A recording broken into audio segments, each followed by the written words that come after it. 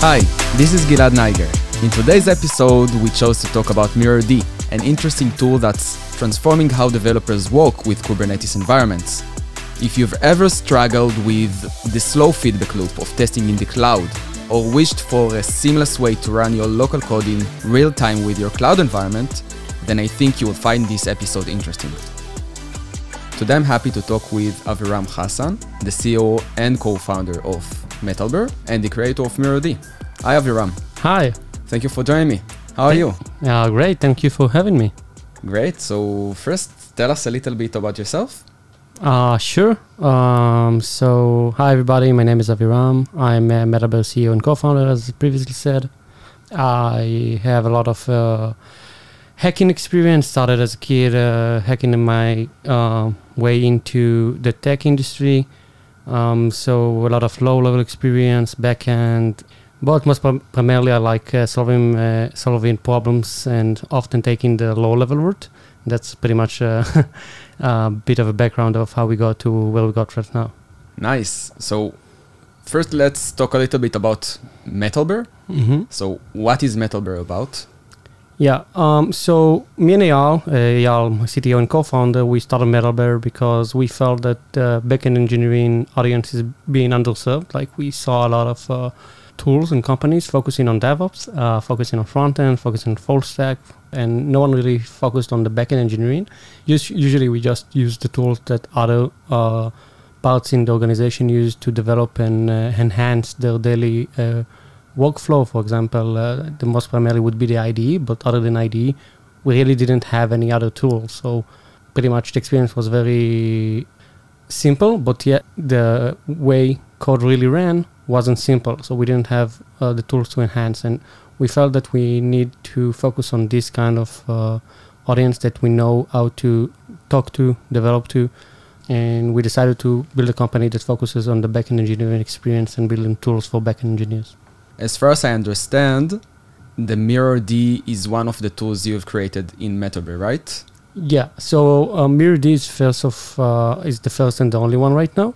It's an open source project, MIT license, that enables developers to work on a remote environment from their local machine in a very simple way. How did you come up with the name MirrorD? So basically what we wanted to enable is to let developers mirror remote traffic that a remote service receives to your local service, so mirror given, and then there's a very common Linux suffix for utilities, so we ended up with MirrorD. We think it goes very well. Yeah, I would love to talk more about the challenges leading to MirrorD. So can you describe the main challenges that developers face when developing in local environments with Kubernetes that led you to develop MirrorD? Yeah, so usually what we try to divide the journey of developing backend services into three parts. The first part is when you have a very naive application where you can run everything locally, and then you can just spin up on your local machine, test everything and see how it behaves. Then as you have more services, you have more engineers, you have more data, you end up setting up remote environments for each engineer or share it, and then you can test against those environments. And when you reach a certain scale beyond that, you want real data and you want all the services, but you wouldn't really set up all services for each engineer. So then you end up with shared environments for all the engineers, and that's what lets you to need the ability to share the remote environment in an efficient way. So what we saw is that organization to go into pretty much two common paths. The first path is to just throw money at the problem, just have many environments and try to test as much as you can on those environments. And the second is just going on the shift left on the testing, like do all the testing you can, and then hope that it won't break when it gets to the staging environment. So then staging environment, which is the last, usually the last piece before you deploy to production, becomes something you seldom use. You try not to break it because it's shared.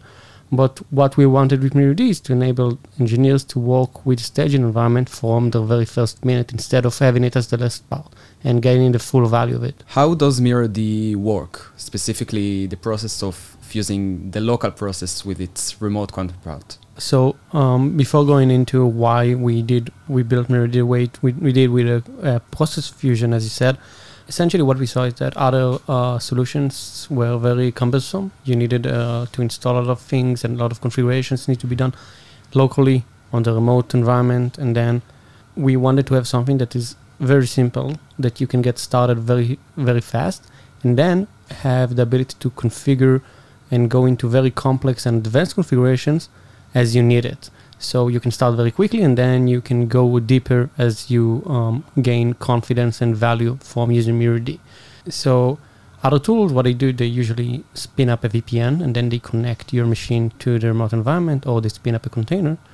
And in our case, we chose to make it a very native experience, meaning that the process runs on your own machine. And then what we do, we load ourselves into the process, and then we hook every calls to the system, to the operation system, mainly libc functions. And each call gets intercepted by us, and we decide what to do with this call. So then if you, for example, you try to open a file, we say, okay, this file, this path, we test it against a bunch of regexes, which you can also customize. And then we decide if this file will be open locally, if it will be open remotely. So then you can have best of both worlds. So you can decide this configuration file I want to get local, this one remote, this environment remote, the other local, and everything you can do to make it a very seamless experience. And how does MirrorD speed up the feedback loop for developers? There are two, let's say, entry points to using MirrorD. The one is I want to debug a service, and I couldn't do it so far, so I just use MirrorD, and then I can debug a bug. So now I can run the debugger locally. So now I have a faster, let's say, MTTR, mean time to response, right? That's abbreviation. So I can just quickly debug instead of trying to figure out, oh, I need this data, I need this configuration. I just go to the real environment, or like real environment where I have access to. I can run MirrorD against it, and then debug against the real environment and see what happens. And the second entry point would be that I changed one line of code. I wanted to see how it behaves in the real world. So I changed the line of code. Instead of going into building, containerization, deploying, CI/CD, all this fun stuff, which is of course required and needed. But when I want to develop, I want to have fast iteration. So I just change one line of code. I run it using MirrorD, and then I see how it behaves in the real world. And then I turn off MirrorD and go back to my continuing the work on the service. MirrorD is described as lightweight and able to get up and running in seconds. Can you elaborate on this? Yeah, so MirrorD comes in two ways. One is a CLI, which you can just download, and then you can execute any binary in your machine using MirrorD. So that's very fast. You can just grab the binary and then use it to run your service or any binary on your machine. And the second one is via extension, which we support right now, VS Code and IntelliJ products. So you install the MirrorD plugin from the marketplace, you click enable, you click debug, that's it. That's all you have to do. You need to have, of course, a Kubernetes configuration, but that's it. You don't need any wizards. Like we have a very funny story that usually happens is that people click on the enable MirrorD button in the IDE, and then they expect something to happen, or they say, okay, where do I configure it? And then I say, you don't need to configure it, just run. And they are used to using tools that require a lot of configuration, wizards. So now we're thinking how to make it user just go and do the simple behavior of clicking enable and then clicking debug. That's like a very, let's say, common way. Like for us, it feels like the way you should work, but it became so distant from them that stuff should work so easily. So yeah, that's something to try to solve. And another question that comes to my mind is, how does MirrorD handle network traffic, file access, environment variables to make the local process think it's running on the cloud? Yeah, so the environment variable part is quite easy. We just fetch it from the remote process and the container API, and then we just add it to the process configuration as we launch it. The network part is a bit more tricky. What we do is that we hook, as we said, all the file operations, all the network operations, but in the network operations, we do sort of a local proxy that goes into the cloud when needed. So then it feels like you're connected to the remote environment, but in essence, that's actually local sockets transmitted over MirrorD. So basically like a tunnel, a proxy. Mm-hmm. And the incoming traffic is, we have 3 modes there. You can mirror traffic, so any TCP stream incoming to your remote pod is duplicated to your local application. The second one is stealing the traffic, so you can steal the whole pod, so any stream coming to the remote pod is being redirected to your local service. And the third option is to steal based on HTTP headers, HTTP path. So then you can filter based on requests. So then you can avoid interfering with other developers working on the same environment. And in terms of file, I think I've touched upon it, but basically we hook when you try to open the file, then we basically get the file for you while we try to read it from the remote environment. I understand that safety is a key feature of MirrorD, with the ability to concurrently test on the same cloud environment, right? Can you explain how this works and why it's important actually for development teams to use this feature? Yeah, so first of all, it is a very important part of MirrorD, but it's important to say that the open source version allows you to have safety in terms of a single user. So you don't have a control plane disallowing you to do certain stuff. So basically, it's up to the developer to do the right configurations. Mm-hmm. But then we allow a lot of complex configuration as to what traffic to steal based on HTTP headers, as we said, what files to read, what files to write, what you can access, what you cannot access. But in terms of the organization, you still need to have a control plane. That's our paid product that allows you to control who can do what and then have a synchronization mechanism, because the open source version doesn't have any synchronization primitives. So, yeah. Can you share any success stories or case studies of teams that have benefited from using MirrorD? Yeah, so we're actually working on adding user stories to our site. So I can share some of the user stories we've already prepared to share. So, for example, there's a company called Rockspoon. It's a startup. They develop end-to-end restaurant management platform. Mm-hmm. And before using MirrorD, in order to run their E2E test for the local changes, they would deploy the changes to the shared staging environment and would create a queue for people using that environment. So then by using MirrorD, they could have many tests running at the same time against the remote environment without affecting each other. So that really broke the queue and allowed them to test more fast. And secondly, when debugging issues, instead of trying to bring all the data, state, and try to reproduce it locally, they can just plug into the shared environment, work against it, and from the comfort of their IDE. Mm-hmm. Can you zoom in a little bit to how the architecture looks in terms of the test environments and how MirrorD affected the workflow for the developers in this case? I will talk in general and not on the specific case because I don't want to delve into details that I'm not sure of. But in general, I would say the best architecture for using MirrorD is pretty much any architecture where you have a remote cluster you can work against. So you can use it on your own environment when you have a personal dev environment, for example. But the ultimate use case would be that instead of having an environment for each engineer, you can just work against the remote shared environment that would be, let's say, staging. So now, instead of having people queuing versions to staging in order to test them, Mm-hmm. you can just run the service locally in the context of the staging environment and then run all the tests with against the local service with the remote traffic, with the remote data, see that everything behaves correctly, and then only you deploy and release the version to the staging. So then you get a better version deployed to the staging, break it less, break the queues that lead to staging. So now instead of having two engineers waiting to deploy to staging in order to test their changes and they don't want to affect each other, they can just use MirrorD and then work on the remote environment at the same time. MirrorD is free and open source, right? How does this benefit the developer community? Are there any plans for monetization or support for the project?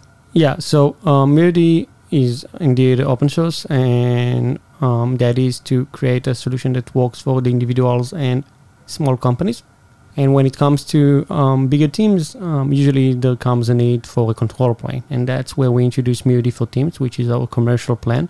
MirD for Teams enables multiple engineers to share the remote environment and see what each engineer is doing at this time, adding synchronization mechanisms so you can see and avoid having conflicts with other engineers working on the same environment.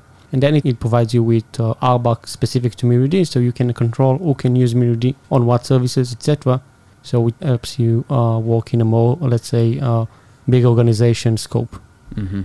And what future developments or features can we expect from MirD? How do you see it evolving to meet the changing needs of developers? So there's a lot of ideas of how to improve MirD. And there's also other tools we have in mind for backend engineers that use the same technology that MirD uses. That's the hooking mechanism and all the low-level stuff we do. But basically, we try to be very attentive to the community. So usually we go with what we see being asked from the community, what we get from feedbacks. But I can share, like in the short term, more features that allow you to work on the remote environment, more advanced features for HTTP filtering, different protocols, ease of use, and of course stability, which is the key and most important thing that we need to have. Mm-hmm. I love to end the episode with a last personal question. All right. So if you were not working today in the tech industry, what would you do in your day-to-day? Yeah, so it's a hard question. I actually didn't prepare to it. So I have many ideas of what I would have wanted to do if I wasn't doing what I do. Either if I want to go on the more personal path of what would like give me a lot of satisfaction, which is I would guess somewhere around acting, theater, this kind of field. And if I wanted it's something more like for fulfilling, let's say, in terms of I don't know, common usefulness than education. That's like the two primary things that I like beyond solving issues using low-level stuff. Wow, that's nice. Thank you. Okay, Aviram, thank you so much for joining the podcast today and sharing your knowledge about Kubernetes environments and the fascinating solution that MetalBear has invented, MirD. See you in our Tech Tuesday session soon, and thank you very much. Thank you. I appreciate the hosting and the great questions and the great hospitality. Thank you. This podcast is a review of Develeap's Tech Tuesday webinar. So if you're interested in our in-depth discussions about the up-to-date technologies in DevOps, check out our webinar on our website at the show notes. Until next time, bye-bye.